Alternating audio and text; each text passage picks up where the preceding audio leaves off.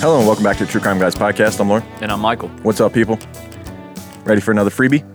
Dude, I'm ready for this one. I am too. This is a good one. This one's kind of flown under the radar. Never heard of it. Michael sent me a book. Yeah. Looked into it. Interesting case. An escape. It's got a prison escape in it. Dude, the best one. Well, not the best. I guess, what was it, Pierre or whatever, the bank heist one? He was the best at escaping everything. It was the coolest escape, but this is the most impressive escape, I think. Even more impressive than like the Ted Bundy escapes. This shit was a death row escape. We're talking like what? Late 70s. Yeah. Okay, late 70s in the highest security prison. You just don't hear about Virginia. people escaping from death row. No. For a reason, because it's by far the most high security. Right, exactly. So, and it's hard to coordinate because you're like, you're kind of isolated when you're in death row. Well, not if your brother's there. I guess not. Oh. That's where they fucked up. You got to separate them dudes. Yeah, they should, right? Because you got somebody. I was thinking about this. I was like, it would be much easier to escape from prison. It wouldn't be easy, okay? Right. But it would be easier if you just had a couple ride or dies, like guys that you could, without a doubt, depend on to do their part of the thing. I think that's what kills most prison escapes is one guy rolls. Somebody's kind of half-hearted into it. Yeah, somebody's like, I'm hoping this. I don't think I could do this. I'm kind of hoping this falls apart. Right. Maybe if I turn now, I can just tell them our whole plan and I'll get off for free. And really, that was their downfall all along, was that they entrusted somebody that wasn't one of their brothers. That's what a great got point. Them caught, and then that's what ended up getting them caught again. That's right. Later on. Should have kept it in the family, Brileys. Right. Yeah, we never family. never really had like a family of serial killers like this, have we? Like, dude, I don't think so. Brothers that are killing together, and I'm sure there are. I just can't think of them. But yeah, you're right though. Behind bars, if you want to escape, to have you got to have some ride or dies, yeah, because you got all the time in the world. If you can trust them to sit around and plan this shit, absolutely, you can make anything happen. Obviously, this is like a very, but you can't do it alone. Movie style escape that they did. It's pretty impressive. But you cannot do it alone. No, as one person, you got to have people doing their part of the plan. They had a mastermind and a brilliant criminal in Linwood. The older brother was that dude. Yeah. He masterminded the whole thing. Yeah. Yeah, absolutely. He was the catalyst to this whole story. And I think without him, you don't have this story. You don't have, his younger brothers would never become what they became. He was the worst influence ever. I think he was the biggest case for nature versus nurture. Uh-huh. There's so many things that are interesting about this case. So let's just dive into it. All right, let's do it, man. I was sure they were going to kill him. Really? They were nice kids to me. I want to talk to the governor. They committed every crime there is in the book. It was one of the worst crime sprees in Richmond history. The Briley's father.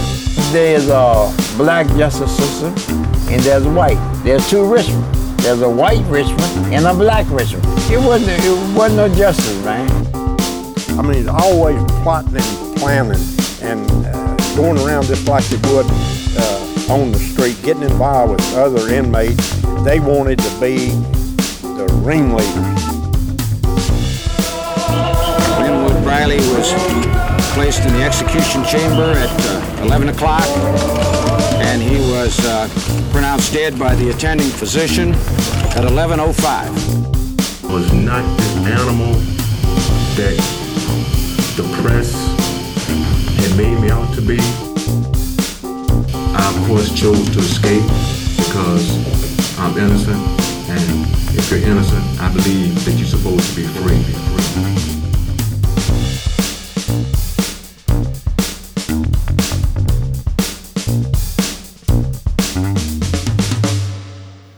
All right, so our case this week is the Briley Brothers. Like I said, never heard of it. We got a book from good old Jack Rosewood again. Hey, you can't go wrong with Jack Rosewood. You can't, man. You get all the information you need. The king of meat and potatoes of true crime. It also didn't hurt that there was an amazing YouTube special on this. Well, it wasn't made from YouTube. It's on YouTube, but it's called Born to Kill, right? I don't know. Listen, everything is on YouTube. Yeah, that's YouTube creates everything, right? No, they just pretty soon it'll be like the ruler of all. I think YouTube is just going to have every channel on it, and you will subscribe to where you want to subscribe, and that'll be how you get TV. It's getting there, right? I mean, and the name is so ironic from the very beginning, from like what 2005 or 2006 Such a when it came brilliant out. YouTube. It's like brilliant. they had this plan the entire time. Yeah, it's like some Black Mirror shit. Right. Anyways, that's just something I've been thinking about with YouTube. You know what? You just actually sparked something in my brain with that Black Mirror comment. I had a dream. not last night, but the night before that actually got an idea. Somebody can steal this and run with it if they want. Right. But I had an idea. It would make a great Black Mirror episode. Okay. So I had this dream, and essentially it gave me this idea that, like for say a Black Mirror episode, say Google or one of these big companies, probably Google, comes out with this device that you put on while you sleep. And ultimately, the device has ulterior motives, of course. So they sell it to you, and the reason for you buying it is it's supposed to teach you things while you sleep. Okay. Like you put this device on like while what, you sleep. for instance, like a language? Like say you wanted to learn a language, or say you wanted to learn some courses for school. Like you have a test coming up and you want to learn more about a certain topic, maybe ancient history or whatever. It's programmed to teach you these things while you sleep, but ultimately they're trying to sell you shit. So like while you're sleeping, you have this thing on and they're advertising things to you, and then you wake up and you're like, I want this thing. Right. You know how you'll be talking about something, all of a sudden you'll see an ad for what you were talking about on your phone. You're like, how the hell did this happen? Super creepy. Yeah, so this stuff's happening more and more. Google's gathering information on us all the time. Yeah, I mean, that's how they would pay for these apps that teach you in your sleep is through ads. And the ad would just pop up just like it does in a podcast or like or an Audible book or whatever. So I could see this being a book, like a really interesting book, like a George Orwell type of book, or an episode of Black Mirror, one of those things. Definitely an episode of Black Mirror. Someone can steal that idea because I want to watch it or read it. I'm not going to make it happen. I'm not a writer. I've always thought it'd be a cool profession, though, to be a writer. My grammar's horrific, though, if you've ever seen our tweets. Yeah, but that's why you would have an editor. Yeah, I know. Yeah, it's all good. You have good ideas. Shit, all these people that do autobiographies and stuff, they just basically sit in a room with a real writer and just like pitch, just tell their life story, and the writer writes it down. A great example, look at Bill Burr. Yeah. I mean, he's not, he doesn't know anything about grammar or etiquette or whatnot. And look at the show he's putting out. And you can tell he's a big part of that writing crew. Oh, dude. Oh, for sure. It's got to be. F is for Family. Yeah. If you haven't watched F is it, great family. show. Yeah, sorry. All right, so we got off sidetracked already. Shocker. So the Briley Brothers, in 1979, brothers Linwood Briley, James Briley Jr., and Anthony Ray Briley went on a 7-month killing spree in their hometown of Richmond, Virginia. Richmond sounds like a very nice place. This was shocking at the time. This killing spree was scaring everyone because it seemed so random. It was on bad parts of town, good parts of town, and just violent. As far as the horrificness of these crimes, they had never seen anything like this. No. I mean, aside from like Civil War. Like that's how far back you'd have to go to see this type of slaughter in this small town. That's how we got to where we went on that side rant, was the YouTube thing we watched called Born to Kill. Yeah. There's an older guy from Richmond that was talking about how we hadn't seen violence like this and all that. But yeah, if you want to learn more about this case, watch that for sure. Born to Kill on YouTube. Great documentary. On the Briley Brothers. Phenomenal. Obviously, the book we got from Jack Rosewood. You want to see what it's called? It's called The Briley Brothers, The True Story of the Slaying Brothers by Dwayne Walker and Jack Rosewood. True Crime by Evil Killers, Volume 8. Right. And if you know Jack Rosewood's all the meat and potatoes. Yep. We love to use his books as skeletons for cases, but honest to God, if you get that book plus watch that documentary, you're going to have a great grip on this case. Or listen to this podcast. And plus listen to this podcast because we've done both. Right. But yeah, I mean, I can't say that I've seen another podcast do this one. I don't know. Did you look into that? I did not. If it's been done? I haven't heard anything about it at all. But probably. I'm sure There's so many other true crime podcasts. Absolutely. At this point. Yeah. But yeah, I'm surprised it's not more well known. These dudes were horrific, and it's interesting in that they were 3 brothers killing together. Plus, like we said, they had an accomplice. But really, it was all led by Linwood, the older brother. And what's also strange is that they had a very seemingly normal upbringing. They had good parents, like a really sweet mother. Right. They seem to even live in a decent area. The picture of the father, he looks very sweet too. He doesn't. He just looks like kind of dorky, honestly. You don't think? It's total speculation here. You don't think maybe the dad was a little harder on Linwood growing up, and maybe Linwood started retaliating as he got younger, as he got older and stronger, and more charismatic. He became more powerful, and then he kind of led that little army of boys. Yeah, Linwood was against him, just seemingly evil always, dude. I don't know what happened, if he had some head trauma really young, or like you said, something happened that wasn't really in the story, if someone was really mean to him growing up or what, who knows, Well, man. Here's my thing, right? So a big part of this story, you don't have to look into it long before you find the fact that their father locked himself in a room at night. He would padlock his bedroom door to protect him and his wife from the boys. Yeah, very rare, because most times, even when parents do have violent kids, they deny the fact that their kid would actually harm them. You know? Yeah, and their kid probably wouldn't. Right. But the fact that he thought that, okay, so that means that Linwood at that point is pushing. He's becoming the alpha in that household, slowly but surely. He's overtaken the father as the leader. When he does this first act, which we're going to talk about here pretty soon, out the 2-story window, he's 16. Yeah. You know what I mean? He could very well be about a full-grown man at this point. And he's learning what he can get away with. And in his household, he's getting away with a hell of a lot, apparently. Yeah, I mean, his dad's pretty much tapped out by the time he's locking himself in his room and just hoping that he's not the victim, somebody else is, I suppose. Yeah, so hoping the problem will just go away. He's living a life of no consequence, and he's also gaining followers at the same time because Speaking of no consequence, think about what he got for that crime that we're about to talk about out the 2nd-story window. Next to nothing, a slap on the wrist, essentially, for murder. Yeah. Really. So, the meat and potatoes of the story. In 1979, they went on a 7-month killing spree in their hometown of Richmond, Virginia. When they were finally caught, there were 11 people dead, although investigators believe there were as many as 20 victims. A quote from Hanover County Sheriff Stuart Cook, quote, "There are homicides and there are homicides." That's brilliant. Brilliant. Some people just got away with words. Stuart Cook oversaw the Briley investigation as a Richmond police major in 1979 and witnessed Linwood Briley's execution. Quote, "What a brutal bunch of sons of bitches they were." And so we'll get into what made him feel that way. But first, we're going to start with their early lives, which, like we said, they grew up in a pretty good area. They had good parents, and we don't really know how it was led by Linwood. We don't know how Linwood became what Linwood became, but let's see if we can find where the train derailed here. Yeah, so the Briley family had 3 boys. The first is Linwood Earl, born on March 26, 1954. The second was James Dyrell Jr., born on June 6, 1956. June 6, that's my son's birthday. Oh. And the third is Anthony Ray, born on February 17th, 1958. The boys were born into a fairly stable home in Highland Park neighborhood of Richmond, Virginia. All 3 were known around the neighborhood as the type of kids who would happily help neighbors repair cars or mow lawns.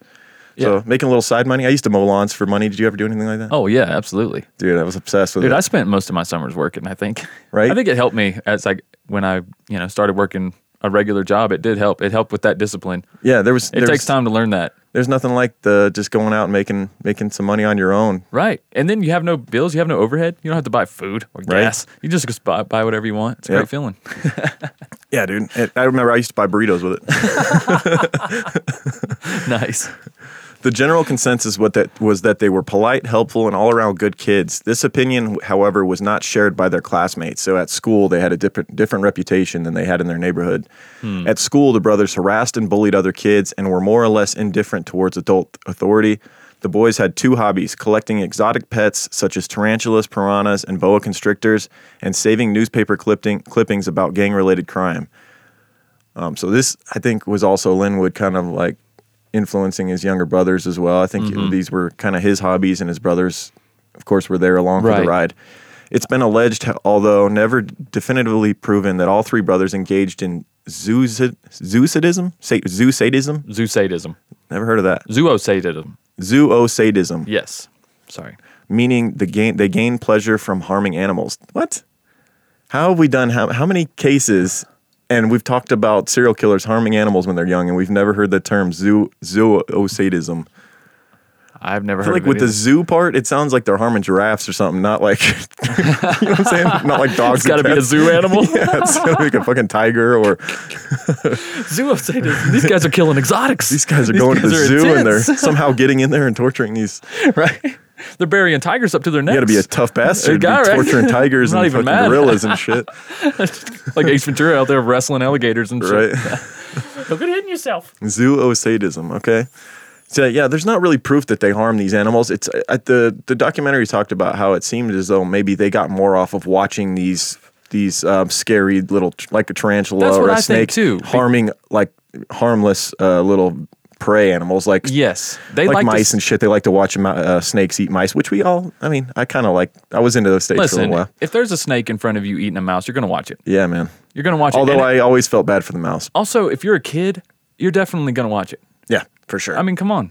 That's a look into life. It's I don't know. There's something primal about it, and I think it excited these boys, especially 3 teenage boys, all feeding off each other. Yep. Yeah, absolutely. They got off on this stuff. Yeah, dude. Me and my friend used to torture insects and all kinds of shit like that. You know, like dump gas down into an ant farm and torch it. No joke. I thought that was like how you legit got rid of ants. Yeah, forever. I mean, it was effective. My papa used to do that. It was effective. Yeah, that's right. I mean, ultimately they just move somewhere else. But well, you're so much more civil because you poison them. I mean, yeah, I know, right? I don't know. I thought gas and lighting the anthill on fire was literally what you did forever. Dude, if you're an insect, humans are just all sadists, really. We're fucking basically torturing them. Sadism. You think it's fun to get insecticide? Freaking your whole family gets just torched by insecticide, or like you get poisoned. Like it's insect genocide, people. Yeah, dude. Like really, what's wrong with y'all? It's all in how you look at it. We draw lines. We go, insects are bad, or we do. We draw lines in living things, and if you believe that we're just another living thing, another animal that has evolved past all the rest of them, it does seem kind of cruel. If you're an animal or an insect, just hope you're cute. That's your only hope, really. Yeah, or big. Like if you're like a butterfly, no, none of us are torturing them. Well, they're harmless. They don't mean any harm towards us. Nice, but what? And you got like fucking mosquitoes. Fuck all them. Kill them all. That's true. Burn Bees, I do a lot of good though, and then Dude, also you can't get rid of bees. No, you can't. Definitely, no, bees don't are fine. Just let bees sting you, people. They don't sting you unless you're dumb. Like unless you. Thank I've you. never. Knock on wood. I'll probably get stung this week now. Or never been stung because I don't fuck with them. Or you're in the wrong place, wrong time. Yeah, like, I got stung by a bee one time when I stepped on one. I stepped on a bee, it stung me. You know, shit like that. But yeah, unless you're tearing down a fixture with a nest. Now wasps, fuck those bastards. Yeah, wasps are the worst. Wasps are assholes. They ain't pollinating shit. Get them out. Yeah, they're just here to torture people. Yep. Get the fuck out. All right, back on track. Their father, James Briley Sr., was unnerved enough by their behavior that he kept his bedroom door padlocked from the inside overnight, and their mother, Bertha Briley, eventually split from their father and moved out of the house. Do you think that had something to do with the boys' behavior? Oh, shit. The book brought up their divorce. That did not make the dad look good, for sure. The book brought up the divorce, but it didn't really say what brought that on. I mean, you have to assume it glanced over that divorce. Yeah, it did. You had to assume that, obviously, the relationship was then again problematic, but it could have also. It's really none of our business in that point, really. No, you know what I mean? Because it's before any troubles happened. My only question is, did the boys play a part in this? Was their scary behavior part of why they got divorced? Maybe the mother was getting on the father's case about you need to reprimand these boys more, get them in line or whatever. Right. And he just locked himself away instead. Who knows? But. And how much of a role did it play in their development or like their behavior after the divorce? It affects people different ways. Sometimes the divorce of parents affects the kids a lot more than other kids. I think it really affected the younger two. When we're talking about seeing the father the way he was, where he was afraid, and then now his wife has left him, and their mother, and I think it affected the younger ones in the sense that they needed. Father figure, they needed a strong man to look up to, someone to aspire to be. They don't aspire to be the man who locks his door at night because he's afraid of his own sons. So who are they going to aspire to be? They're going to aspire next one in line. Somebody who's already charismatic and smart and a natural leader. Maybe a little bit twisted already. You know what I'm saying? Bit. So, yeah, a little bit. A little bit. The book in the documentary did say a little bit about how James Sr. was the only person that the brothers feared, but he also locked himself in his bedroom at night out of fear for them. Well, but that's when he's also vulnerable, like if he's sleeping. So, like I said, what if he was just a little too hard on them? It's possible. Maybe a couple of them, and then when they got older and stronger, and he's getting older and weaker. I mean, where would we hear it from? If you see your kids working out, work out with them. Hell yeah. Make sure you stay stronger. No, it's not to encourage you. It's so you stay stronger than them. You got to stay a step ahead. When you're spotting them, just kind of push down to the bar instead of like helping them so that they can't get stronger. Exactly. Keep them down. I cut into my son's lane when we raced. You can't lift this? Come on, bro. I'm like, I'll trip him. I don't care. Right. I'm not losing. Hey, dude, I don't lose to kids. No. In anything. You better. I guess there's like a line. You better fucking bring your A game. Yeah. I mean, if they're like, once they get above 3, you got to put them down. Yeah. You can't let their ego get too big. You got to let them know, Dad's what's up. Right. That's right. Listen, I don't think my dad ever let me win in a foot race. And then once they get to a certain age where they can beat you and you determine that, you just don't compete anymore with them. You're just like, I don't need to do that anymore. Oh, son, too old. You remember all those times I kicked your ass. Shit. Yeah. I can't even be bothered with it because I know you'll kick my ass. Exactly. But it feels good for them because now it's their turn. Right. There you go. Pass the torch. All right, so let's talk about the thing you alluded to out of that second story window, the first murder in this case. In 1971, the first killing was committed by Linwood, the oldest brother, who was 16 at the time. While home alone one day, he took aim with a rifle from his bedroom window and fatally shot Orlean Christian, an elderly neighbor across the alley as she was hanging out some laundry on a clothesline. The crime almost went undetected as she was initially believed to have died from natural causes. Orleans' husband had recently passed away, and it was believed that she died from the stress of having to bury her husband. So she was a recent widow. She had heart problems. You know, things were not looking up for her at the moment. She was older, you know, and so when she dropped dead in the backyard, a lot of people, like even her own family, assumed that she had just had a heart attack, partly from stress of her husband dying and all that, until they found a hole on her body. Fortunately, in her armpit. Yeah. Which is exactly what would be exposed while you're hanging things up on the line. You know, I was thinking about that. That makes perfect sense. And I was like, he might have done some research on that shot because you wouldn't bleed as much either. There's a lot of benefits, and he was only using a 22. Yeah, if small. you shot anywhere other than a soft tissue part of the body, she probably lives. Yeah, maybe. It's unreal that dude, knowing Linwood, what we find out about him later was that he was very smart and very maniacal, and he very, very well could have researched the best place to shoot. I really think he did. And then when she's lying there, when she falls down, her arm's going to fall down. Mm-hmm. You know what I mean? It's going to cover up the hole. Yeah. It's just crazy. It's just creepy how perfect of a placement that shot was for him at 16. Yeah, so when Orleans' relatives noticed the small bloody mark under her armpit at her viewing, they asked the funeral director, damn, so it was at her funeral. So they just assumed she's dead, and then at her funeral they noticed this. So he almost got away scot-clean on this. Almost, yeah. Dang. So the funeral director re-examined the body. Upon second examination, the director found a small caliber bullet wound under her armpit. Police were contacted and worked to find the source of the gunshot. In a bit of low-budget forensics, police stood under Orleans' backyard and used a sheet of plywood to represent her body, with the hole cut to represent the bullet wound. So they did that thing from CSI where they like put the stick in. I think it was more of a 4x4. I don't think it was a sheet of plywood. I think it was a 4x4. Well, they did the thing where they put the stick in to determine the angle of the bullet. Right. And they determined that the bullet had come from the Briley home across the alley, and they angled it up towards it would come from like the roof or a second-story window. Mm-hmm. Police searched the house, and the murder weapon was found. Linwood admitted to the crime with indifference and no sense of remorse, stating, quote, "I heard she had heart problems. She would have died soon anyway." Damn. That is scary. That's it. Now, to think he gets sent to reform school and only serves 1 year sentence for the killing. That's it. To think of what he said afterwards and his total lack of remorse shows signs of a sociopath. That, to me, like, you can't give him a year when you hear what he has to say and was you see no remorse. Was he given a year, or did he serve a year because he got in there and was on good behavior? Because if that's the case, I believe that shit. But I don't know if he was... It's never clear if he was given a year from the start. Yeah.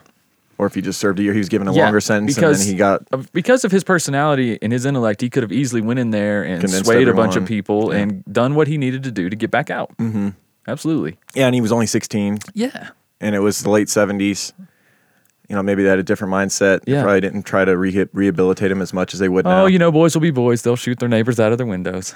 Yeah, and how much you have to wonder how much did they do anything to rehabilitate, to further his mentality after he got out? Did they do anything? Like, did they make him do therapy when he got out, or did they just let him out and all right, go free into the world again? Early 70s, I'd say they probably just late said, 70s. Good 79? luck. Yeah. Well, 79 is when they got caught. He's 16 here, so this is actually probably late 60s. Oh yeah, you're right. James followed in his path, so the second brother, the middle brother, followed in his path, and at the same age, having been sentenced to time in juvenile hall for firing upon a police officer during a pursuit. So he had robbed a convenience store, right? Mm-hmm. And was on foot running from a police officer. The police officer shot at him. He turned and shot back and struck the police officer. James was also shot, though. James, was he? Yeah. Oh, okay. Well, then this is that part of the story where he runs 12 blocks. Yeah, and is picked up by a friend, or I don't know. Who knows? That's right. Maybe he just freaking jumped in a car with somebody and was like, "Go!" That's right. James showed how tough he was. Yeah, and determined that he was shot by the police officer and ran 12 blocks and got in. He hopped a fence and then ran 12 blocks after being shot, and then most likely took a voluntary Uber. Yeah. Yeah, gave a good rating though. Yeah, I'm sure he did. So let's get into the murder spree. In 1979, the three Briley brothers and an accomplice, Duncan Meekins, Duncan Meekins was a neighbor. He was he was a little bit younger and very... He was only 16 when he joined the Brileys. Yeah, and they were older at this point. Yeah. And he was very easily influenced by them. He thought they were super cool. Mm-hmm. And they kind of took him in under their wing, and he became an accomplice on a lot of these crimes that they did. And so Duncan Meekins, along with the three Briley brothers, went on a 7-month series of random killings that terrified Richmond and the surrounding region. The brothers were aged between the ages of 21 and 25, and like we said, so Meekins was only 16. So yeah, he sees these older, cool dudes, right? And he's just kind of along for the ride. Their first attack occurred on March 12th, 1979, when Linwood knocked on the door of William and Virginia Butcher, claiming that he had car trouble and needed to use their telephone to call AAA. I feel like a lot of crimes start that way back in the day when it was like you didn't have cell phones and shit. I know. It's like, can I use your phone? You always had to make a decision like, it's do I sketchy, let you in? man. I told you when I was staying with my mother-in-law not that long ago, somebody came to the door and wanted to use our phone. I'm like, it's 2019, like, right, bro? Or 2018. Like, what the fuck are no you doing? excuse. No, like, there's a million phones around here. Go find somebody else. William offered to place the call for Linwood and open the screen door to reach for his AAA card. Linwood used that opportunity to force his way into the home. He held the couple at gunpoint and waved for the rest of the gang inside. Linwood and Anthony Ray tied up the couple and robbed the house, dousing each room with kerosene after clearing it of valuables. As they left, one of the brothers tossed a lit match on the fuel. They hurriedly left with their stolen loot, which included a television, CB radio, and jewelry. So they were just going to burn this couple alive in their home. They tied them up. There was an act of kindness from one of the brothers. Yeah, I think it was the wouldn't have younger been one. Linwood. It's not Linwood and it's not James. Okay. It's the younger one. What's his name? You remember his freaking name? He's really not that important Anthony. because he doesn't kill anybody. Anthony's the youngest. Anthony, yeah, as far as we know. I'm pretty sure Anthony, or maybe Meekins, Duncan Meekins, was probably tying this gentleman up, but he said, please don't tie me too tight. Right. And he left him loose enough to get loose, go get a knife, cut his wife loose. And, right as the flames were overtaking and they the were house. doused in lighter fluid. Both of them were. So all they had to do was be touched. Yeah, by the flames. But they got out, and they lived well into their 80s. Yeah, so they're pretty much the only people that survived this reign of terror that the brothers put Richmond through. And their next victim would be a guy by the name of Michael McDuffie. On March 21st, Michael McDuffie was a vending machine serviceman. He was assaulted, murdered, and robbed in his home by the Brileys. There's not a whole lot of information on that. That was just another crime in their spree. Yeah, 2 weeks later able to tie to him. Yeah. 2 weeks later, on April 9th, the brothers saw 76-year-old Mary Gowan walking home from her babysitting job. They followed her home and forced their way into her house. Was she the one that was actually watching her grandkids? I think she was leaving her daughter's house and she was watching her grandkids, and they followed her, like they saw her come out the door. Yep. That's what's scary about their crime spree so much, is that they literally would just drive around looking for victims. It could be anybody that looked vulnerable, so anybody random. that looked weak. Yeah, they would not attack anyone that could be a problem for them. It was always they were ultimate predators, and they were like the predators they used to watch as kids. You know, the tarantula attacking something or the snake attacking a mouse. It was always a victim that they were looking for, not anybody that could fight back.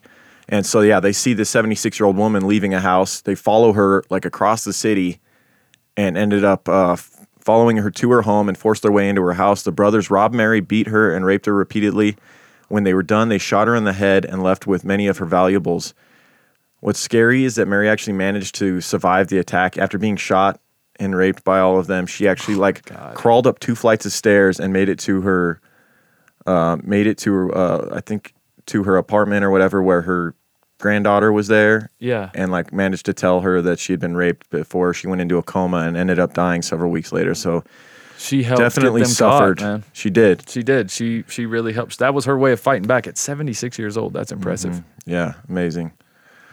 Christopher Phillips. The gang saw 17-year-old Christopher Phillips hanging around their parked car on July 4th. So on the 4th of July, this guy's hanging around their car. They think he's going to maybe break into their car. Suspecting that he was trying to steal the vehicle, the gang surrounded him and dragged him into a nearby backyard. This scene is so scary.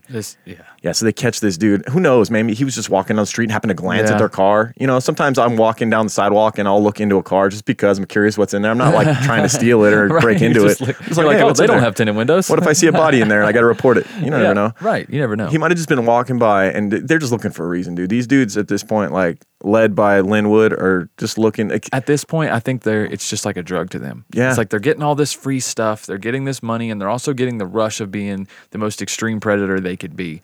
Yeah. And I think what made them different than a lot of people who rob and stuff that happen to kill when they rob is they weren't killing to get away with the robberies. It seems as though killing was the primary motive. That's what a lot of the detectives in this case believed, was that they were doing it to kill, and then the robbery was just kind of a secondary bonus. Like, we get some stuff too.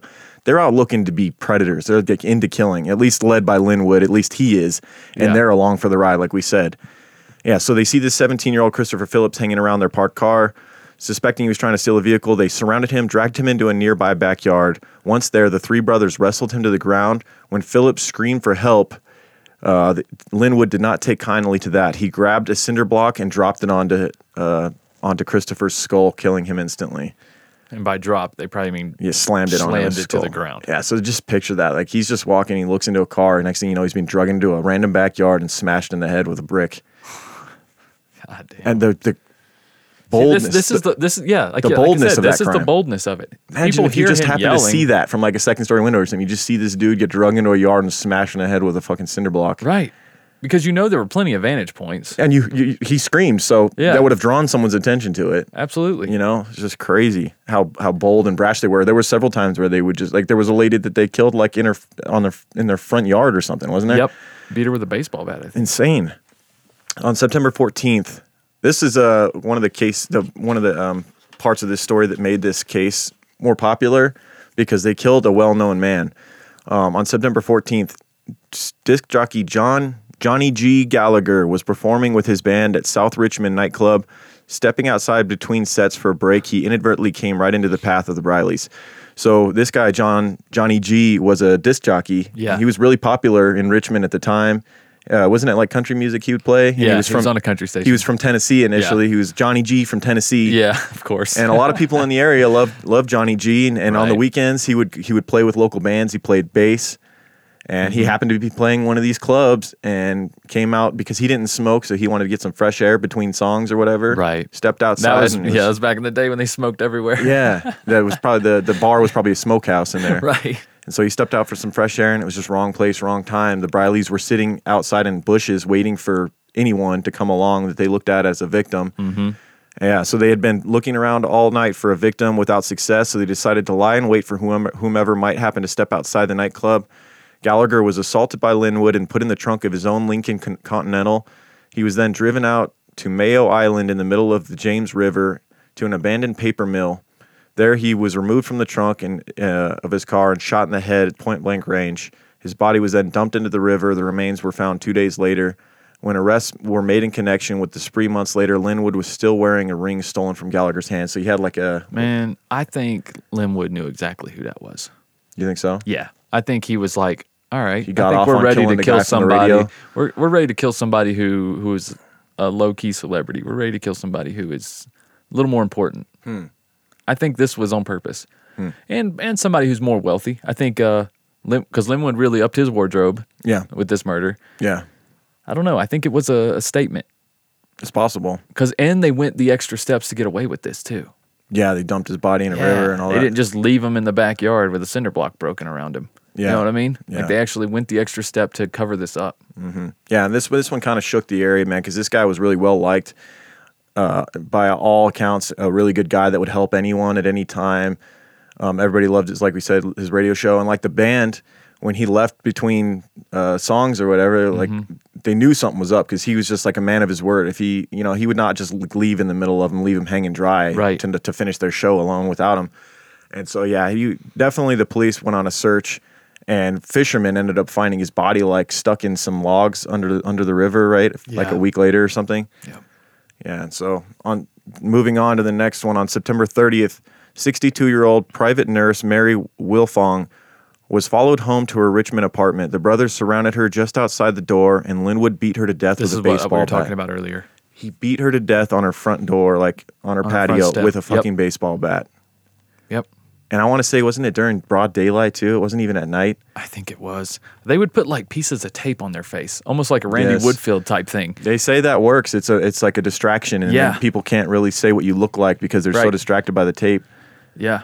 And I'd imagine it was really distracting for them. I mean, because these were black guys, and they were putting white strips of tape in just random places. Mm-hmm. So yeah, the guy that survived, the couple that was doused in lighter fluid that survived, they said that when they came in, they looked like warriors. He's like, that was my first instinct. Yeah, that's got to be scary. And it happens so suddenly that you're just in shock, like what is going on before you know it. You're tied up or you're beaten to death. Mm-hmm. Yeah, so the brothers then entered Mary's apartment and robbed it of all of its valuables, but just getting more and more brash and scary by the minute, man. Just beating someone to death on their front porch with a baseball bat. Right. Blanche Page and Charles Garner, 5 days later on October 5th, just 2 blocks from the Briley home, 79-year-old Blanche Page and her 59-year-old tenant, Charles Garner, were both murdered by the brothers. Page was bludgeoned to death, while Garner was fatally assaulted with a variety of weapons, which included baseball bat, 5 knives, a pair of scissors, and a fork. And so there was some speculation to this one, whether there was special treatment they gave to this Charles guy, maybe they knew him there, because he was also known. The book speculated that he was maybe known to sell drugs. Okay. And so maybe they had some run-in with him, or he was competition, that maybe they were selling drugs.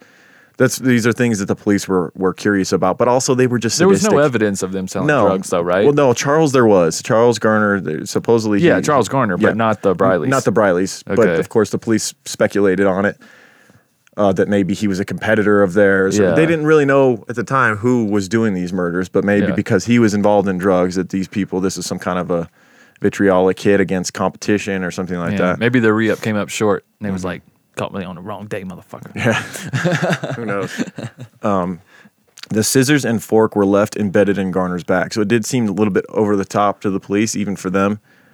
Yeah, that was definitely a statement kill. That was another one. But a lot of times... Yeah, but a lot of times what we see with these sadistic killers is that they get more and more brazen, and they get more and more heinous, the crimes, because it's like they got to take it up another notch to get that thrill. Right. The final victims of the Briley Brothers spree were the family of Harvey Wilkerson, who was a longtime friend of the brothers. Ugh. They just took advantage of him, huh? Yeah, and he knew, dude. He knew when they knocked on his door this was not good. On the evening of October 19th, the Briley brothers were celebrating. James had just been paroled earlier that day. When being released, he promised a judge that he would stay out of trouble while out on parole, and then that night, they're back at it again. As it got dark out, the brothers decided to peruse the streets for another victim. That evening, this is how they celebrate him getting out. Let's go find a new victim. That evening, Shirley Englehart, a police investigator, was alone in a surveillance van and heard James and Linwood arguing outside their house about whether police were inside the van watching them. James didn't think so, but Linwood did. The brothers walked up to the green Chevy van, looked through the tinted windows, and started shaking the vehicle. God, can you imagine how scary that'd be, knowing how dangerous these guys are? Right. And they're like, you're inside there, and you just have to stay still while they're shaking it and shit. James fired a gun into the air and into the ground in the yard. If the police were in the van, James told Linwood, they would have stormed out after the gunshots. That settled the argument, and they got in their car and drove away. Still under surveillance at one point from the air and on the ground, the Brileys parked that night near a home on 2300 block of Barton Avenue. Officers lost sight of the gang. Upon seeing the brothers walking towards his house, Harvey Wilkerson closed. Think about how shitty this is, because Wilkerson is murdered with his wife and kid, right? And meanwhile, the murderers were under surveillance the whole day. I know. And the police let them get away, and they go out and murder this family. They let them get out of their sight for insane, dude. One instance. Yeah, so he sees the brothers walking towards his house, Harvey Wilkerson does. He closed and locked his door. Harvey lived with his 23-year-old wife, Judy Barton, who was 5 months pregnant at the time, and her 5-year-old son. The brothers noticed this and walked over to Wilkerson's front door. Harvey was terrified by the threat of action if he refused them entry, so he opened the door. So he's afraid of what they'll do if he leaves the door locked, because he knows they can get in. Yeah. They'll just kick the door down. So he lets them in. Both Harvey and Judy were quickly overpowered and then bound and gagged with duct tape. Linwood then assaulted Judy in the kitchen, where she was raped, not far from the rest of her family. When Linwood was finished, Duncan Meekins got in on the action. So, I mean, they basically take turns assaulting the pregnant wife. The 3 men, the remaining gang members, covered their victims with sheets.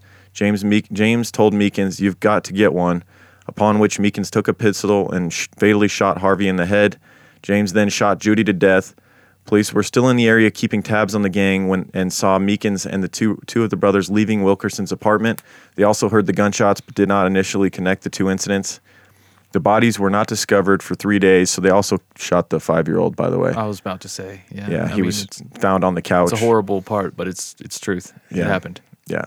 It just shows you what monsters these guys were if you already didn't think they were. When the police were asked to do a welfare check on Harvey and Judy, the scene they found was bizarre enough, but before leaving the house, the brothers had set loose Wilkerson's pet snakes. There were also 2 Doberman puppies who had been left to fend for themselves, so there's all these bloody dog footprints all over the house, snakes squirming around, and so it's just making it all that much harder to do cleanup of this house and try and get forensic evidence and all that. Animal control had to come and remove all the animals before the forensic team could proceed. Unfortunately, the crime scene was badly compromised by the dogs, obviously. At least they didn't have cats, because the cats would have ate the people. Cats. Cats would be like curled up on their chests. And cats will eat you when you die, by the way. Yeah, you didn't already know that? Yeah. Cats will absolutely live it's on proven. your body. Yep. Because police had seen 2 of the brothers and Duncan Meekins leaving Wilkerson's apartment 3 days earlier, a warrant was issued for all 3 brothers and for Meekins. When police went to the Briley home to serve the warrants, Linwood, his father, and Meekins left in a car, forcing police to give chase. Linwood was driving and refused to pull over. Police became concerned about public safety and decided to force the car into a pole. Right. They were also very hard to track because they had a police scanner. Yeah, so what they were doing is they're all in this car, and the police don't know, but basically they were making it hard for the cops' communication, because they would say, put on their left blinker and get over to the left, and then they would let the cop make that announcement. Yeah, right? As soon as the police would say turning left onto Brentwood or whatever, they would then shoot right. They would turn and fuck the police communication up, and they kept doing that over and over again. And then when the police finally did put them into a pole, they realized that they had a scanner, and they were doing that intentionally. That's the kind of savvy shit that Linwood would do. You know, he was a very smart criminal. Still, at the expense of his brothers, because he dipped out of the car and just let it hit the pole. Wasn't his dad in there? Yeah. His dad and another brother? Yeah. Or Meekins. Once the car crashed, Linwood tried to make a run for it on foot, but he was quickly captured. The other 2 brothers turned themselves into police. Okay. So let's talk about the interrogation and the fact that we mentioned that if they would have kept it all in the family, they probably would have been a lot harder to pin these guys down. Because Meekins was in that car. Yeah. Duncan Meekins was the reason they all went down, because remember, they trusted, he's only 16 at the time. Still. They trusted a young kid neighbor to bring along with all this shit instead of just keeping it in the family, like you said. Mm-hmm. During interrogation by police of Duncan Meekins, he was offered a plea agreement in return for turning state's evidence against the Brileys. Meekins was 16 years old at the time and did not fit the profile of the Briley brothers. He grew up in a nice home, was a good student, and attended church regularly. He was actually an altar boy.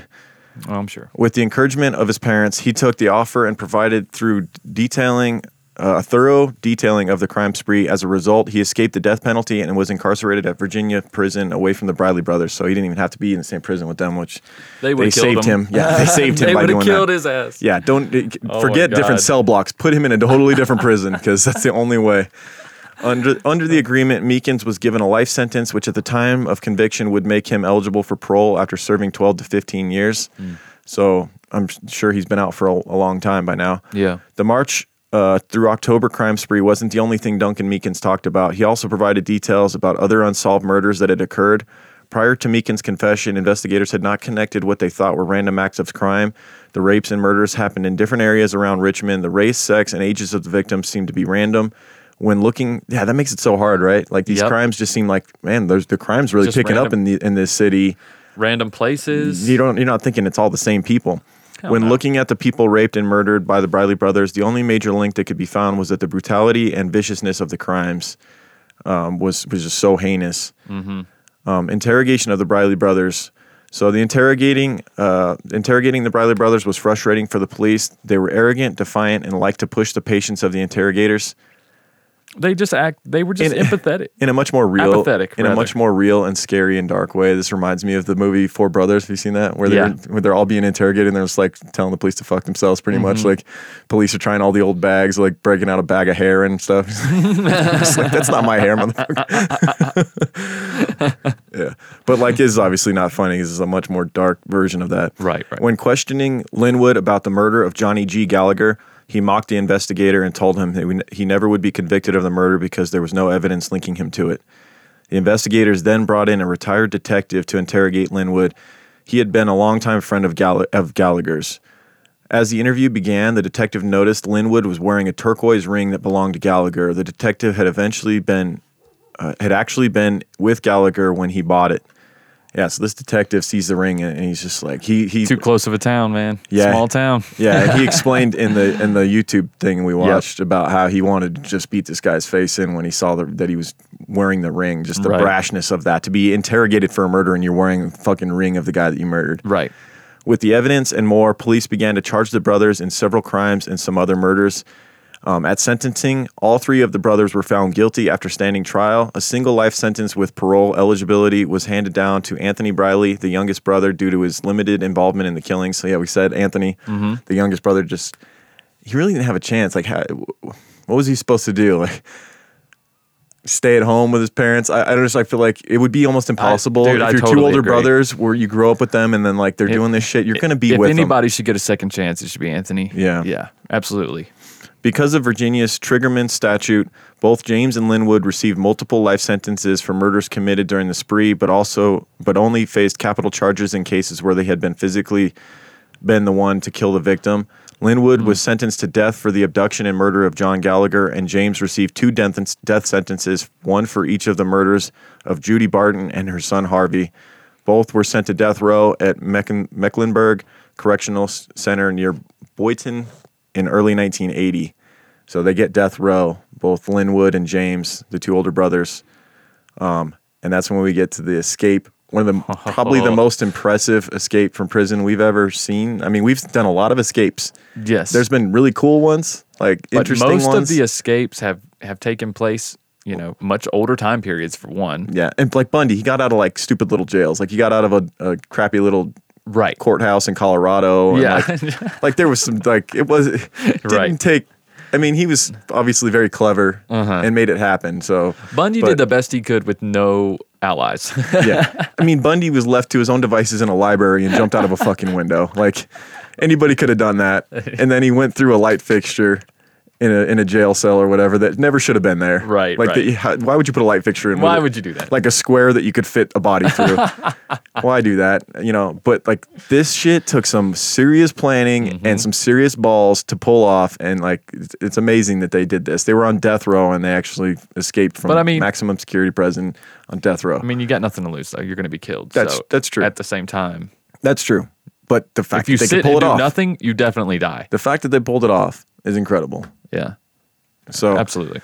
So Linwood and James Briley were the ringleaders in a 6-inmate escape from Virginia's death row at Mecklenburg. I don't know if I'm saying that right. You're right. Mecklenburg. Okay. Mecklenburg Correctional Center on May 31st, 1984. During the early moments of the escape, which resulted in inmates taking over the death row unit, both Brileys expressed strong interest in killing their captured guards by dousing them with rubbing alcohol and tossing a lit match.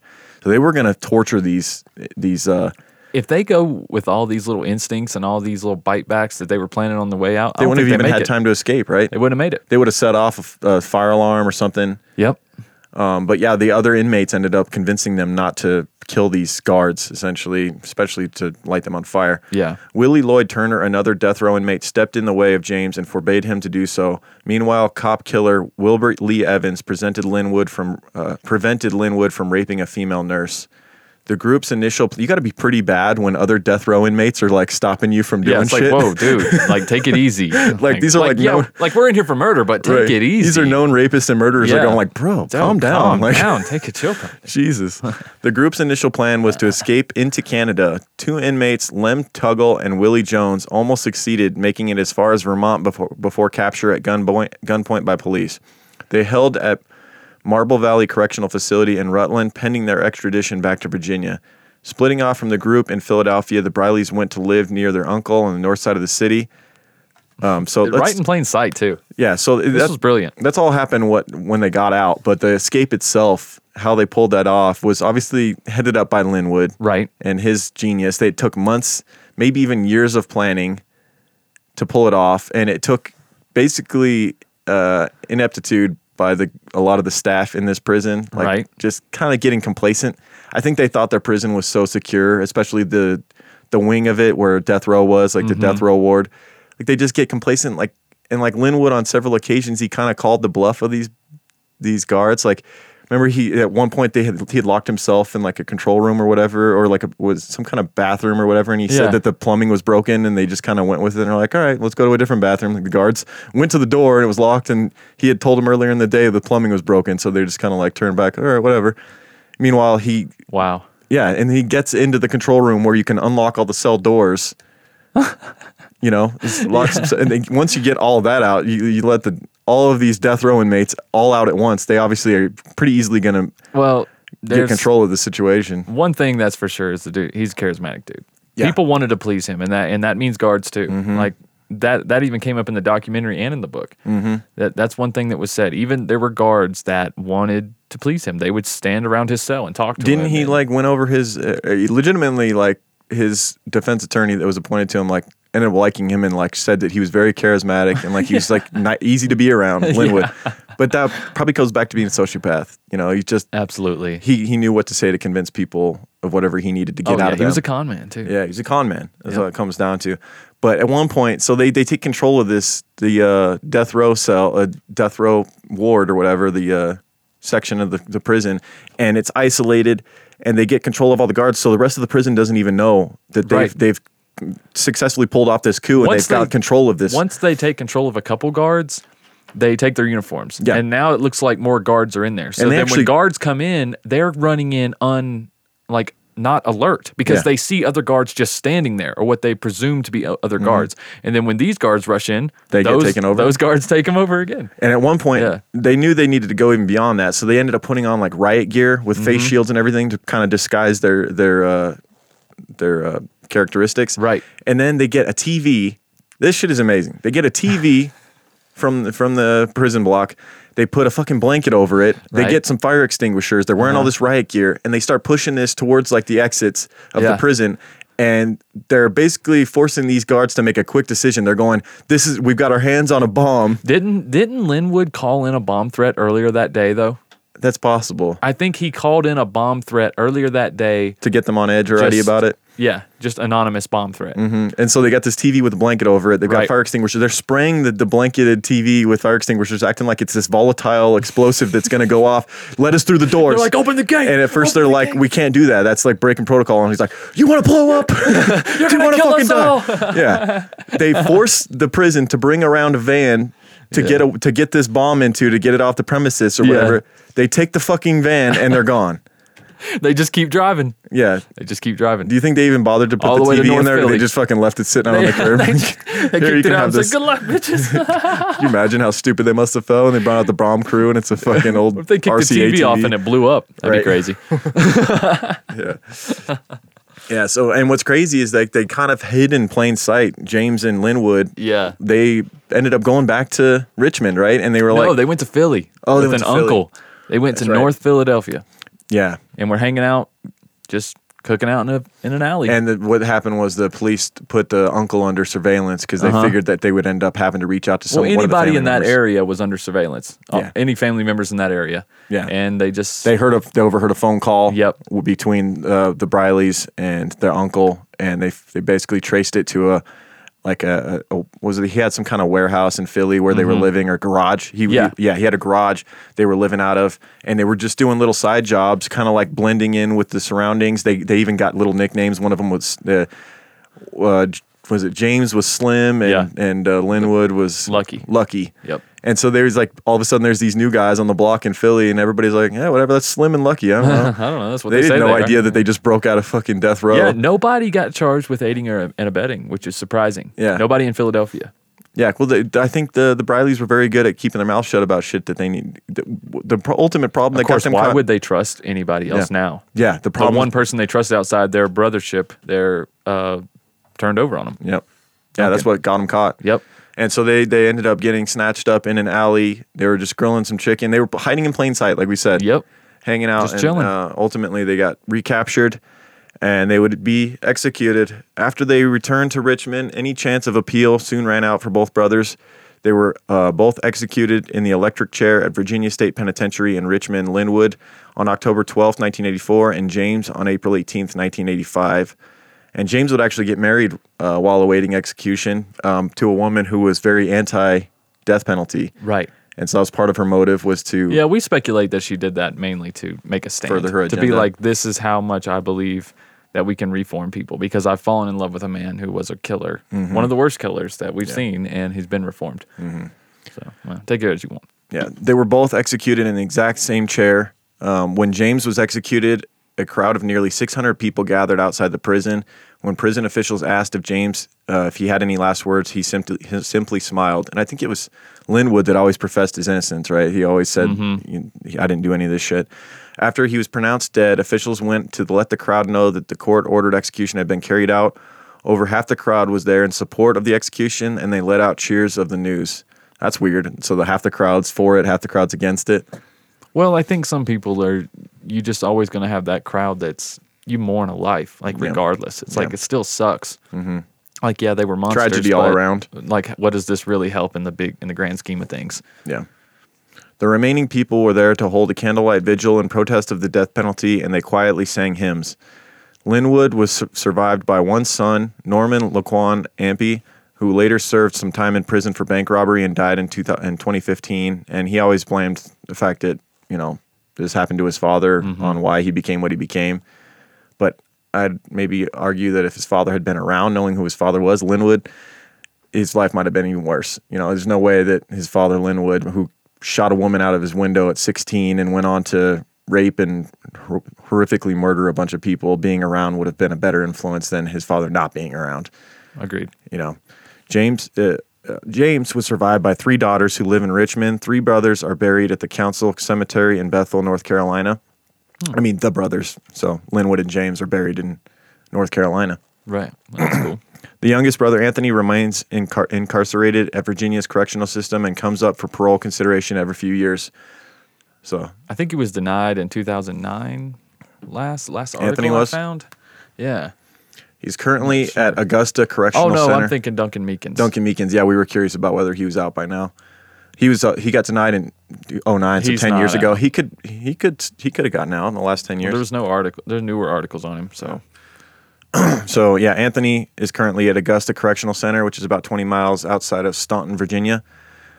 To date, all his applications for parole have been denied by the state parole board. So those guys not getting out, man. Yeah, everybody involved in this. It didn't work out for the two. The 2 leaders are obviously executed, and the other 2 were still in prison after all these years. And it was just like we said, bad all around. Bad to be a victim, bad to be involved. Just sad that the people can be so dark and so bad. It's just sad that Linwood, as charismatic as he was so couldn't dark. use it for good. Yeah. Because he could have been badass at some things. He could have done anything, really. Yeah. Someone with that type of attitude and that kind of charisma, he could have done anything. Mm-hmm. He could have been a TV preacher and probably made way more money. Hell yeah. Ripping people off in a different way. Oh man, knocking people down with his suit jacket, slinging it around. Right. We got to talk some. We got to talk some. Oh my guy. Yeah, let's talk some. Oh my guy. Why do I smell delicious? Let's heal people of their stinky pits. True crime pine in my pits right now. If you don't know what Lauren's talking about, he's talking about Oh My Gaia. Oh My Gaia is an innovative all-natural deodorant, fragrance, and beard oil company specializing in paraben and aluminum-free products. Their innovative line of deodorants inhibit the growth of odor-causing bacteria while maintaining effectiveness. At Oh My Gaia, they use only all-natural paraben and aluminum-free organic ingredients. There's a ton of scents to choose from, guys. One being our very own True Crime Pine. Has our logo on it. Yes. Smells delicious. It'll help you get away with crime. It covers up all scents. Yep. All scents. There's also vanilla, cherry almond, sandalwood, lavender, lemongrass, Egyptian musk, coconut, dreamsicle, leather, lumberjack, fireside, and there's limited editions that come in and out of rotation. You guys can check those out at ohmygaia.com. That's ohmygaia.com. And because you're a True Crime Guys listener, you can use code CREEPER for 15% off. CREEPER for 15% off. Right on. Let's do some shout-outs. All right, man. I want to thank everybody that goes and takes the time to rate and review on iTunes or Stitcher or wherever you do it, even if you just click 5 stars and you don't want to write a review. But if you do want to write a review, that's great too. Like we always say, we read them on the crapper. It's nice. That's right. It is nice. So the Stitcher ones we'll get around to. We do those every month or two. We'll get to those. But I'm going to read the iTunes, not read them, but I'm going to give shout-outs to the iTunes people.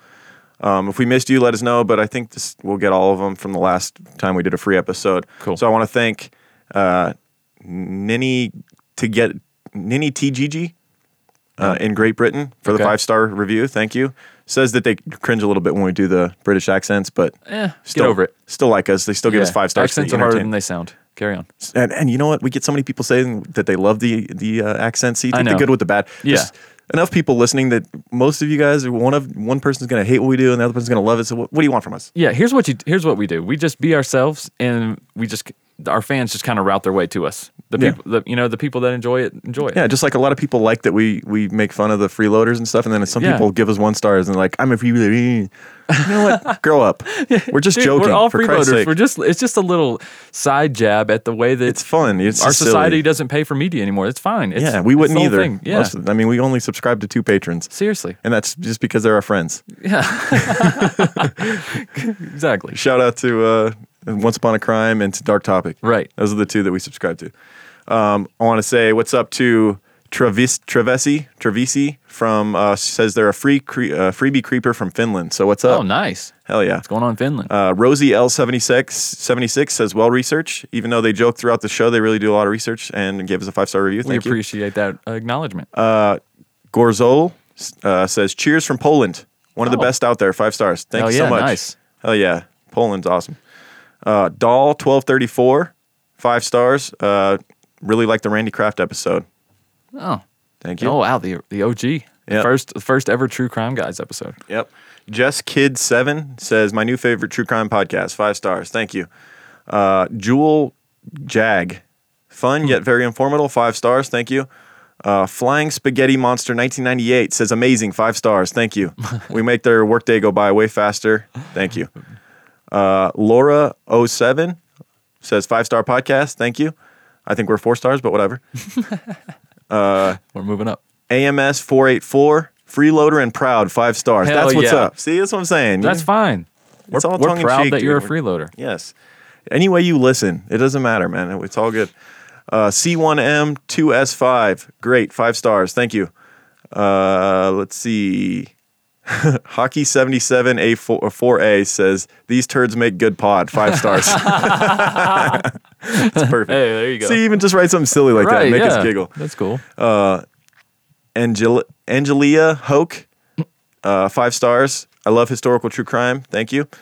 Ashlyn Jordan says fantastic show. 5 stars. Thank you. Kelly KC, what's up, KC Creepers? You know what? There's a lot of you out there. That'll be our first stop if we ever go on tour. It's going to be KC. First place the van goes. Yep. 5 stars. Awesome podcast. Thank you. MMK says great podcast. 5 stars. Thank you. And yeah, it's me. Richie says awesome. 5 stars. Thank you. Thank you all for taking the time to do that. Show a lot. Yeah, it really does. Yeah, we recently said we cracked 1,000 and we're climbing again. Let's get to 2,000. Yep. Let's keep going, man. The only way to help the show more is to graduate from being a freeloader to being a Patreon subscriber. So speaking of Patreon, go to patreon.com/truecrimeguys. Patreon for you Americans. Yeah, so it's patreon.com/truecrimeguys. $2 a month gets you a shitload of free content, not free, bonus content. Yeah, it's not free. I mean, it's $2. I mean, $2 though. For less than a coffee a month. Here's the thing. Songs are 3 minutes and they're 99 cents a piece. We're putting out 2 to 3 hour podcasts for depending on how many you listen to. And you get in on the giveaway. You can win like a fraction. You can win shit as well, which we need to do. It's been a while since we've done that. Yeah, we should do a giveaway. Yeah, we need to do a giveaway for the Patreon. So if you're an active Patreon member, you're going to go into the giveaway that we're going to do right now. Mm-hmm. If your name is called, you get to pick anything from any of our stores. And while Michael gets that going, I'm going to talk a little bit more about what Patreon has to offer, because it also has a show hosted by none other than your Michael from this podcast called Higher Thoughts with Michael. And it's an awesome show. You guys should, if you're a patron, you get access to his show that he does.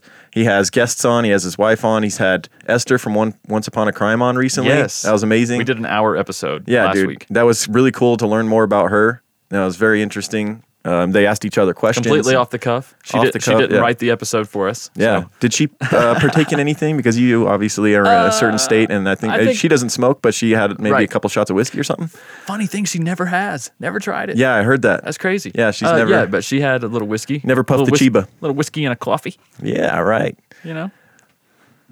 So, yeah, we're going to do the giveaway right now. Oh, one more thing about Higher Thoughts. I release it every week. Every week, Michael does around an episode. Saturday. Yep. And and for the people that want more interaction with us, Michael's taking care of that on that show. Like if you guys ask questions, you want to know more behind the scenes stuff about us or our podcast, he answers all that stuff regularly on the show. So you get a lot of that interaction, personal interaction with him. Right. It's a way for me to timely respond and kind of set aside a time so you can get more up to date. I know a lot of people who find a podcast and then you go back and binge, so you feel like you got to get caught up before you can interact. That's not always true. You can hit us up. It's cool. People love your show, man. I constantly seeing comments. I think some people are even just patrons to listen to your show at this point, maybe. Oh, well, that's awesome. You never know. Hey, man, whatever it takes. We got to get them in the door, you know? Hell yeah.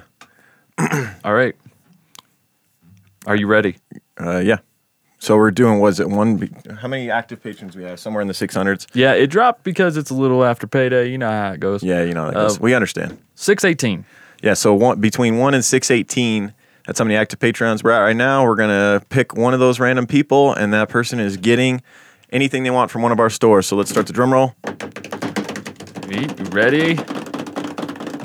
Number 218. 218. Who is 218? 218. Are they active? Are they up to date with their payment?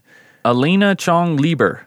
Alina Chong Lieber. I hope I'm Congratulations. Right. Alina Chong, or maybe Lieber. Yes. Active? Okay. Yes. Congratulations, active, Alina. All good.